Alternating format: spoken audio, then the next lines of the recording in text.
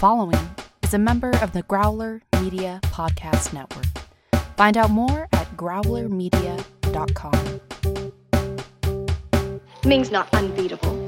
With all his men, he couldn't even kill Flash. Gordon's alive!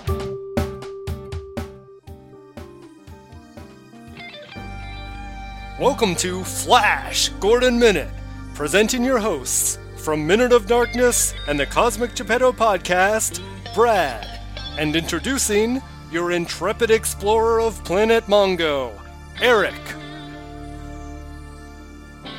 We are at minute 89 of Flash Gordon. Eric, how are you tonight? Well, things are just so great today. I realize, my cloud is being electrocuted. Yeah, that's always a problem when that happens. But it's okay because with us today we have our fantastic guest who's been with us all week. Here one more time. So there's no dark clouds. There's just sunshine with our guest. And who do we have with us? Well, he's tired of sleeping on the couch in the Flash Gordon Minute studio, so he is going to bail as soon as we're done recording, I understand. But he is sticking it out one more day. Graylin Hughes, our resident time-based media artist. Hello again. Graylin, it's been amazing having you with us. One question that we like to ask our guests, although we've forgotten to several times. We sure have. Where did you first become familiar? Like, do you remember the first time you saw Flash Gordon, and sort of what drove your fondness for the film? So I knew about Flash Gordon, but didn't know about like the backstory. My dad had watched some of the really old black and white, the serials, and we may have even had an old comic book floating around the house somewhere. I caught this movie a couple times, back they would have like the Sunday afternoon matinee. And so, it would just be one of those things that was on, and I would always catch it like from the middle of it to the end or the last part of it, or maybe I would catch the very beginning, but I had to go and I couldn't see the rest. And I was pretty young. I mean, this was, maybe, 83, 84, maybe a little later, roundabouts. And finally, like we rented it, on VHS, and I got a chance to sit through and watch the entire thing. So yeah, I saw, quite a while ago. And yeah, and I didn't really, it was never on my list at least when I was younger of like if somebody had said to me, what's your favorite sci-fi, or make a list of your favorite, I don't know that I always thought about this movie, but this movie was always sort of in the back of my head. There was just so much about this film that I was sort of stuck with me, between the music, the visuals, and this something about the story and the slight campiness and the, something very 80s about it. And so, yeah, it was always in there. But I think I've grown to appreciate it more and more as I watched it as I got older. So yeah, it's been with me for a while. Well, this is a movie that I think for a lot of people, it may not be anybody's favorite film, but it's definitely a film that a lot of people, if they're flipping through the channels, if they see it on TV, they'll stop and like, oh yeah, I think it's one that you like more and more each time you see it. It sort of sneaks up on you, and especially, and something that we talked a bit about yesterday is especially when this sort of movie becomes more and more rare.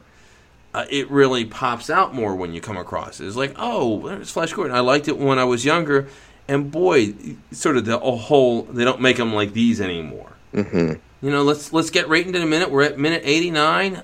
Eric, what happens in this minute? Well, Flash flies into the cloud, and War Rocket Ajax does not follow Flash into the cloud. Neglected yesterday to talk about this. The guy flying the War Rocket Ajax, the lieutenant of Ming's Air Force. We talked about the captain, but we didn't really get into the lieutenant of Ming's Air Force, which is all he's credited as, no name. This guy, the actor's name is Bogdan Kamenowski, and we've got an interesting story about this guy. You were talking yesterday about how, these people who are accomplished actors, and they'll pop up in these small little scenes, and it turns out they have this whole history. So he was born to Polish parents in a Nazi concentration camp. His father was killed in the concentration camp. He and his mother survived, and they emigrated to New Zealand. So, right off the bat, this guy's personal life history is incredible. Then he grows up in New Zealand, and in the 1960s, he had 3 big hit singles in New Zealand. And instead of using his real name, which was Bogdan Kamenowski, he performed as Mr. Lee Grant. And the reason why he performed as Mr. Lee Grant is because there was a prominent local stage actress in New Zealand at the same time with that name, and he didn't want people thinking he was that actress, so he was Mr. Lee Grant. He then went on to play the older Elvis Presley in the stage play Elvis in London. So if you want to picture this guy in a fat suit with a white tight jumpsuit around him. He's already got the sideburns on the helmet, so you don't have to draw that in imaginary. And he appeared in A View to a Kill, and he was on an episode of Benny Hill. Dear God in heaven. Wow. So he's all over the place. It's fantastic. First of all, I just can't imagine people appearing on Benny Hill.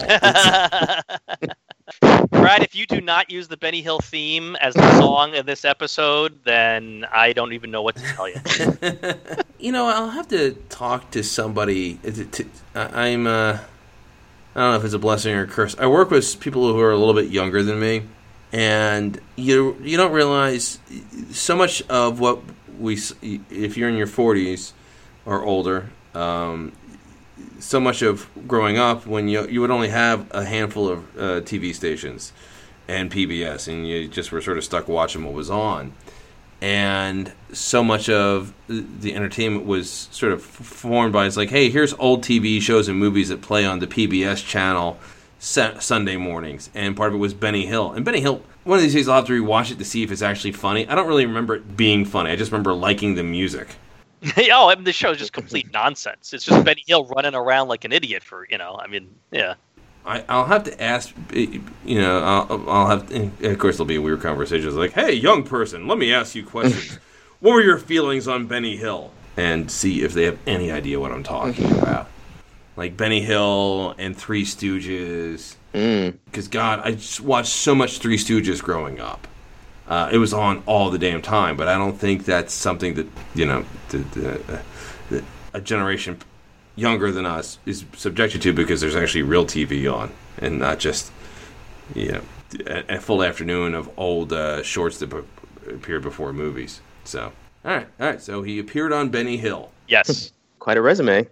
Yeah, no, hey, you know what, it's easy to make fun, but that's at least one more acting credit than I have on TV, so good for him. All right, so what else do we got? Well, so then Flash comes out the other side, and what is on the other side of the cloud is an absolutely awesome shot of countless Hawkmen idling their time waiting to attack. And what a cool shot as we really see the scope of Vultan's population size waiting behind him. Awesome shot. Grantland, I need your take on the visual, because I love the visual on this, but you're our visual arts guy. Yeah, no, I agree. It's a great shot. I mean, there's just this, thousands and thousands of them, and I love the wings. I love, they're all sort of flapping at different times. It's like a lot of motion and movement. It's a great shot. It's sort of a breathtaking shot against the red, and they're all like these little shadows and dots against the red backdrop. I think. It's great. It's great. It looks so cool, and just a little bit of movement. Mm-hmm. Yeah, they're sort of hovering and kind of floating about. Yeah, it's great. So very cool, and just seeing them wait, and it's and this could have been done in so many different ways, where you could have just had, the bad guys chase Flash, and then, oh my God, there are all the Hawkmen, and just get surprised on it. And that could be an effective scene. I know that they did that in another one of my favorite movies, Serenity, where at the end, the big battle, they had sort of that scene where the Reavers. They had the Reavers all behind them, and then just shocking the bad guys who are waiting for the Serenity. So that can work, having that big stunning. But no, they allowed this scene to really build, where there's Flash and Vultan, and they're just Voltan just giddy as a schoolgirl. Just laughing so hard, as Voltan will. He's definitely a guy who gets the humor in life. So very cool stuff. Very cool stuff. And then of course you have they start shooting those clouds. Well, hold on now. Before we get to that, we teased this yesterday. The trap. You mentioned what exactly was the plan. What was Flash's plan to trap them? And because Flash is a quarterback, of course, it turns out he is referencing a football play. He tells Voltan their trap play worked. And so trap play actually is a football play. And I'm going to describe it now, and I want you two to tell me if this is really a trap play, because I think it's fudging in a little bit of what a trap play is. So, if you don't know football, this might bore you for the next minute. Usually, a trap play involves, on the offensive line, one guard pulling back and going to the other side of the offensive line, which opens up a space for a defender to run straight into the backfield. The opposite guard then comes over and blocks that defender, which allows the running back to run through the open space where the defender would have been if he had stayed where he lined up. And timing is very key for this play to work. It's called a trap play because the defender is trapped by the opposite side blocker. And occasionally it'll be a tight end that will do the trap block. And when it is a tight end, it's called a wham block. And the immortal Pop Warner himself is credited with inventing the play. So with all of this in mind, is what Flash did, getting the poor Rocket Ajax to come behind him to try to follow him behind the cloud, is that a trap play? No.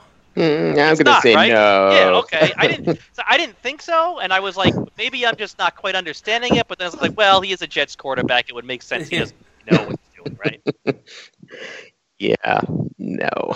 Sort of my take on a trap play, it's you're letting the defender sort of break through your defenses quicker than so quick that he becomes useless in your own running back to get by. Right.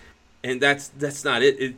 Basically, a trap play would be, I don't know, Flash figuring a way to get on the other side of the enemy ship, and that's not what they're doing at all. This is just it's not a trap play. It's just a trap. Yeah, it's a trap. Yeah. Well, I guess in some way he's part of the trap play is making the defender think for a moment that they have the upper hand. When just for a brief moment when that defender comes through the line, he thinks, "Oh, I got him now," and then you get blocked by someone that you probably didn't see coming or didn't expect so quickly. So in some ways, maybe not technically a trap play, but in some ways, the captain's like, "Oh, well, we got him," and didn't see all the defenders on the other side. I don't know. That's a stretch. I'm stretching there, but it's playing devil's advocate there. But yeah, yeah, it's a bit of a stretch, but that's fine. It's okay to have a bit of a stretch. Yeah, yeah, very cool. Yeah, so the trap is ridiculous. And then we get what is definitely one of my favorite shots in this movie. We get a big wide shot of War Rocket Ajax, the giant cloud, and the Hawkman on the other side of it, so you can see the scope of the battle that's about to come, and it's just the anticipation of the fight that it's about to happen. The cool colors and swirling clouds of the skies. This is a really, really beautiful shot. Yeah, it's an amazing shot. It sets it well. The funny thing is, the only thing that I found a little distracting is Flash looks uncomfortable floating there. Because the Hawkmen, it makes sense. They're just gently fluttering their wings. Flash, he's on the cycle that really looks like it should be going in a direction. It doesn't look like it's a good thing to have parked. With just hovering. Yeah. Yeah.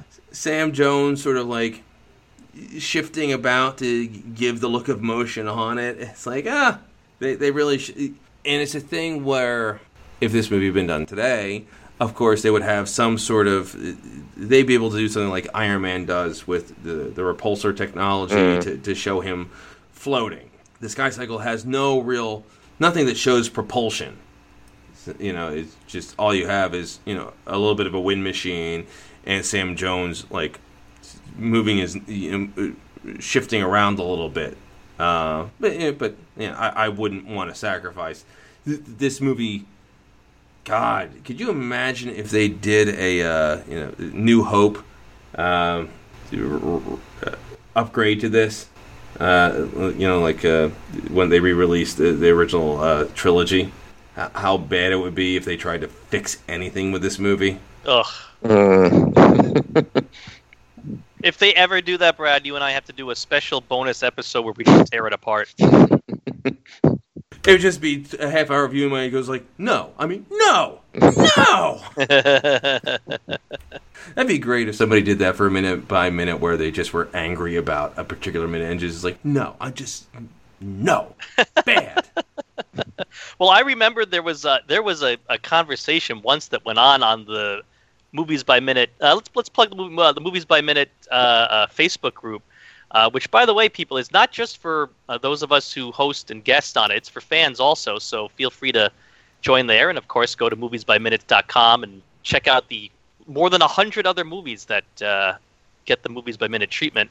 But there was a thread once talking about that. Would anyone ever do a movie that they hated? Would you ever host and do breakdown minute by minute a movie you hated? And I don't see how you could do it, because I feel like after 5-6 minutes you would just be, the whole point of this exercise is like Brad and I have fun, and we enjoy doing this, and I don't see how anyone could possibly enjoy 90 to 120 episodes of angry bashing a movie, negative criticism. Yeah, I can imagine. Yeah, that would get old after a while. yeah. There is the closest I can think of that. There is a podcast that I know Jarf is a fan of called The Worst Idea of All Time. And it wasn't a minute-by-minute breakdown, but it was these two comedians once a week for a year would watch the same bad movie and then talk about it. And the first season was Grown Ups 2. The second season was Sex in the City 2, and the most recent season was the Zac Efron piece of crap, We Are Your Friends. And so, God, they've done it for 3 years. Wow. And I know Jarf said it's like you just hear them getting so stressed out. It's like, oh my God, I got to watch Grown Ups 2 again. Although, for Greyland, it does have Selma Hayek. Yeah. Ah. But I don't think that's not enough of a draw to to go through that process. No. Yeah, you know what? I once watched a movie called The Misadventures of the Dunderheads because Alison Brie was a star of it, and let me tell you something. That was a true test of my fandom for her because holy cow, is that a horrible movie? Ooh. Yeah, I don't think I could. I couldn't do it. Yeah, that's an interesting collection of movies too that they picked. It's really, I don't know. Actually, Misadventures of the Dungeon. Alison Brie's done some crap. Yes, she has. Yes. She's been having a darn time like breaking through to that with movies at least, because she's done a handful of movies, but doesn't seem to be able to get to that A-list. I know she has tried out for apparently a bunch of Marvel movies. Oh, wow. And she, especially the last 2 Captain America movies and the Avengers were directed by the Russo brothers, who were producers and directed several episodes of Community. Let's get on that, Russo brothers. Let's get her in that MCU. Come on. So, but it hasn't happened yet, and they've had Community actors on that show. They've had Community actors in Captain America movies. It's like, what are you waiting on? Yeah, right. They like to do put in little references, right, to all of their past projects.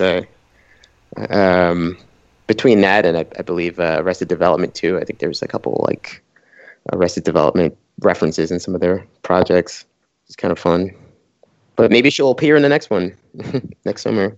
Maybe. It seems like a gimme. Make it happen, folks. All right.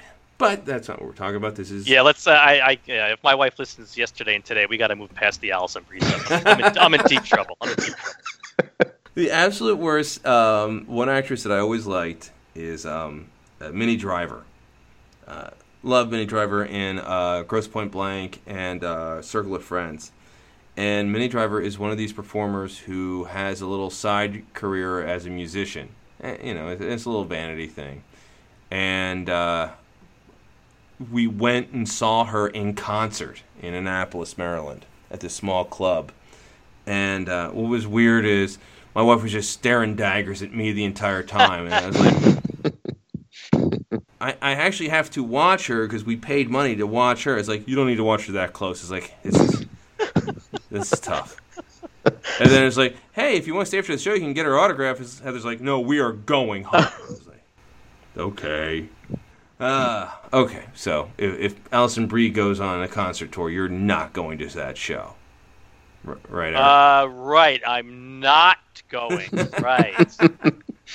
Anyway, back to Flash Gordon. The captain orders them to have the Skynets prepared to catch Flash's body.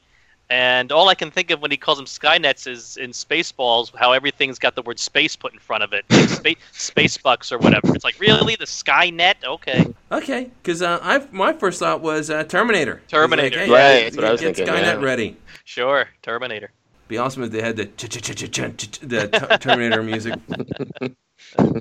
Well, Schwarzenegger did want to play Flash. That would have been incredibly, incredible foreshadowing if he had actually gotten the role. Yeah, that would have been crazy. But,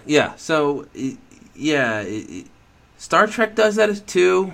I've complained before about Star Trek. It's like, it's time, we're going to go into space dock. It's like, dock's enough. You're in a spaceship. Yeah, right. If you're in a boat and you're pulling into a dock, you just say, let's go to the dock. You don't say, let's go to the water dock. Yeah, it's implied. It's like, wait a minute, Kirk, do you mean the space dock? It's like, yeah. Don't be a smartass. It'd be great if it was just cranky Kirk. So, so they have the space net, and so what next? Well, then they charge the cloud. We finally get to the charging of the cloud. Electrocuting the cloud, thinking that it'll kill Flash. Which doesn't seem like a fantastic plan, especially because it took him so long to shoot the cloud. Flash was going at a pretty good clip. He could be miles away by now. It's like, hey, shoot that cloud. It's like, that's your best plan? If that's what you're going to do, again, lazy. Ming's guys are lazy. Well, I love the reaction to the pilot. He's so sort of casual while he's getting the orders. He sort of leans over, clicks a couple buttons, leans back, pulls a little lever. He's just got this really sort of laid back, like, all right, we got this, no problem. He's right there. Yeah, I guess that's what happens when you haven't been challenged in a long time. Ming, nobody's has dared to mess with Ming, and nobody's given him a good fight for so long. It seems like everyone, they're napping at their posts. They're not really attacking the situation with the ferocity that is required. They're really letting Flash sort of call all the shots, and it's going to prove their undoing. Before we started recording for the show, I had looked on Amazon to see what kind of Flash Gordon gear you could buy, and there were surprisingly only a few T-shirts available to this movie, but one of them was War Rocket Ajax, interestingly enough. One of the few shirts you could get. So just wanted to mention that. If you want to go on Amazon, it's probably still there. And there were actually, if you type in Flash Gordon in Amazon, in the clothing category on Amazon, there were actually more shirts with images from the old original comic strip than there are of this movie. Really? Yeah. That's surprising. Yeah. Huh. I wonder. Yeah, because there's so many things that you can market, on a T-shirt or on a something now. Yeah, from this film. Wow. Just wonder. I mean, and we've talked about it briefly before. And Eric and I are. Neither of us are huge fans of the comic strip, but we a little bit of appreciate it. We've had guests who are bigger fans. Mm-hmm. I wonder if they still they stopped producing new comics, but they basically rerun the old comics, sometimes with tweaks to the content. So I wonder if it's because it's a more current product that maybe that's why the group that owns the rights to the comic, they're making more of an effort to monetize that, whereas opposed to the studio that owns Flash Gordon. This is a modestly successful, basically break-even product. They'll put out a DVD or a Blu-ray, but they're not going to go overboard in producing that sort of content. And then, I'm sure a lot of the T-shirts and stuff you see are probably aftermarket and not official. Some of it may not be official merchandise, or people might be trying to put in official merchandise, and studios will bear down on that pretty quick. So I wonder if there's like a more of a legal logistic thing to that, why it's more comic strips than the movie. Yeah, that's possible. Yeah. But still, the Ajax T-shirt. The Ajax is pretty damn cool. I mean, I'd wear that, so I have to look for that. I do have a nice collection of T-shirts. I like to find T-shirts that have a really specific things that may not be obvious to see if people catch the reference. I've got like a bunch of Blade Runner T-shirts and things that aren't really obvious. They don't say Blade Runner. They don't have really clear imagery from the film or the posters. So that could be a fun one to see if people would catch the reference. Well, recently I was checking into a hotel with my family, and I had on my Flash Gordon T-shirt. The one that I have is the one that he wears in the movie that has his name on it and the lightning bolt on the back. And my kids, one was wearing a Superman T-shirt and one was wearing a Mets shirt. And so the clerk was a 20-something woman, mid to late 20s maybe. And she says to my kids, "Oh, you're wearing two of my favorite things, Superman and the Mets." And then she sees my shirt and she says, "Oh, and your dad's wearing the Flash." And I said, it's Flash Gordon. And she said, "Oh, you went old school." She doesn't know what that is. Yeah. I didn't know his name was Gordon. Right. Huh. It's like, hey, you know what? Hey, 2 out of 3. Well, you should know the Mets, but well. I mean, yeah, this was in New York, so Yeah. But hell, as long as as long as she wasn't being dismissive. All right, very good. So, anything else, Eric, before we wrap up this week? I got nothing unless Graylin got any comments he hasn't been able to fit in yet. No. These are a great bundle of minutes. This is sort of my favorite parts of the movie, so it was a lot of fun just looking at them again, rewatching them, and getting to sort of geek out or talk about them. So, no, thank you so much. It's been great having you. One more time, can you share where people can find out more about your work? Sure. So my website is GraylinHughes.com. You can also catch me on Instagram at Graylin77 as well. So I've got some pieces there. That's it. I recommend everyone check it out. Graylin, it's been amazing having you with this week. So much. Thank you so much for taking the time. Yeah, I appreciate it. Thank you for having me. So, Eric, where can people find out more about Flash Gordon Minute? Well, please come chat with us on Facebook, the Flash Gordon Minute Listeners Vortex, on Twitter, Flash Gordon Pod, and on email, flashgordonminute@gmail.com. We ask everyone to give us your ratings and reviews on iTunes because we want more people to find out about us.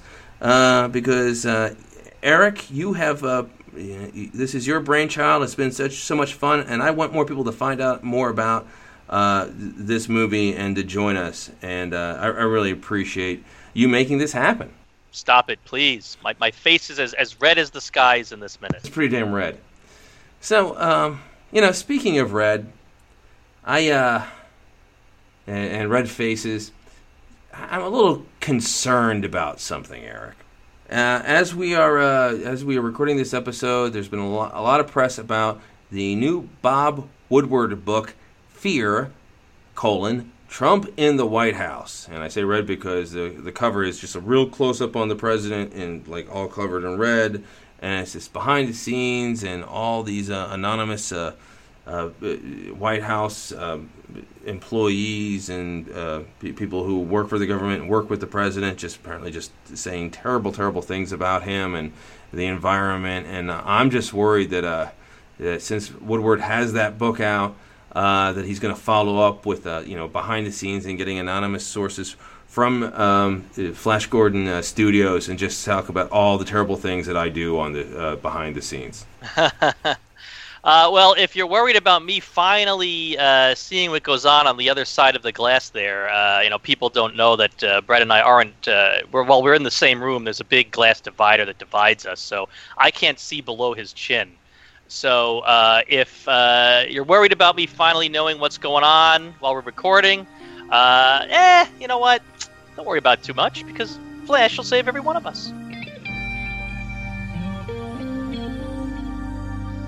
Join us next week for an epic team-up with Star Wars Minute, as we dive into action with Flash and the Hawkmen. Incredible adventures await you here on Flash Gordon Minute.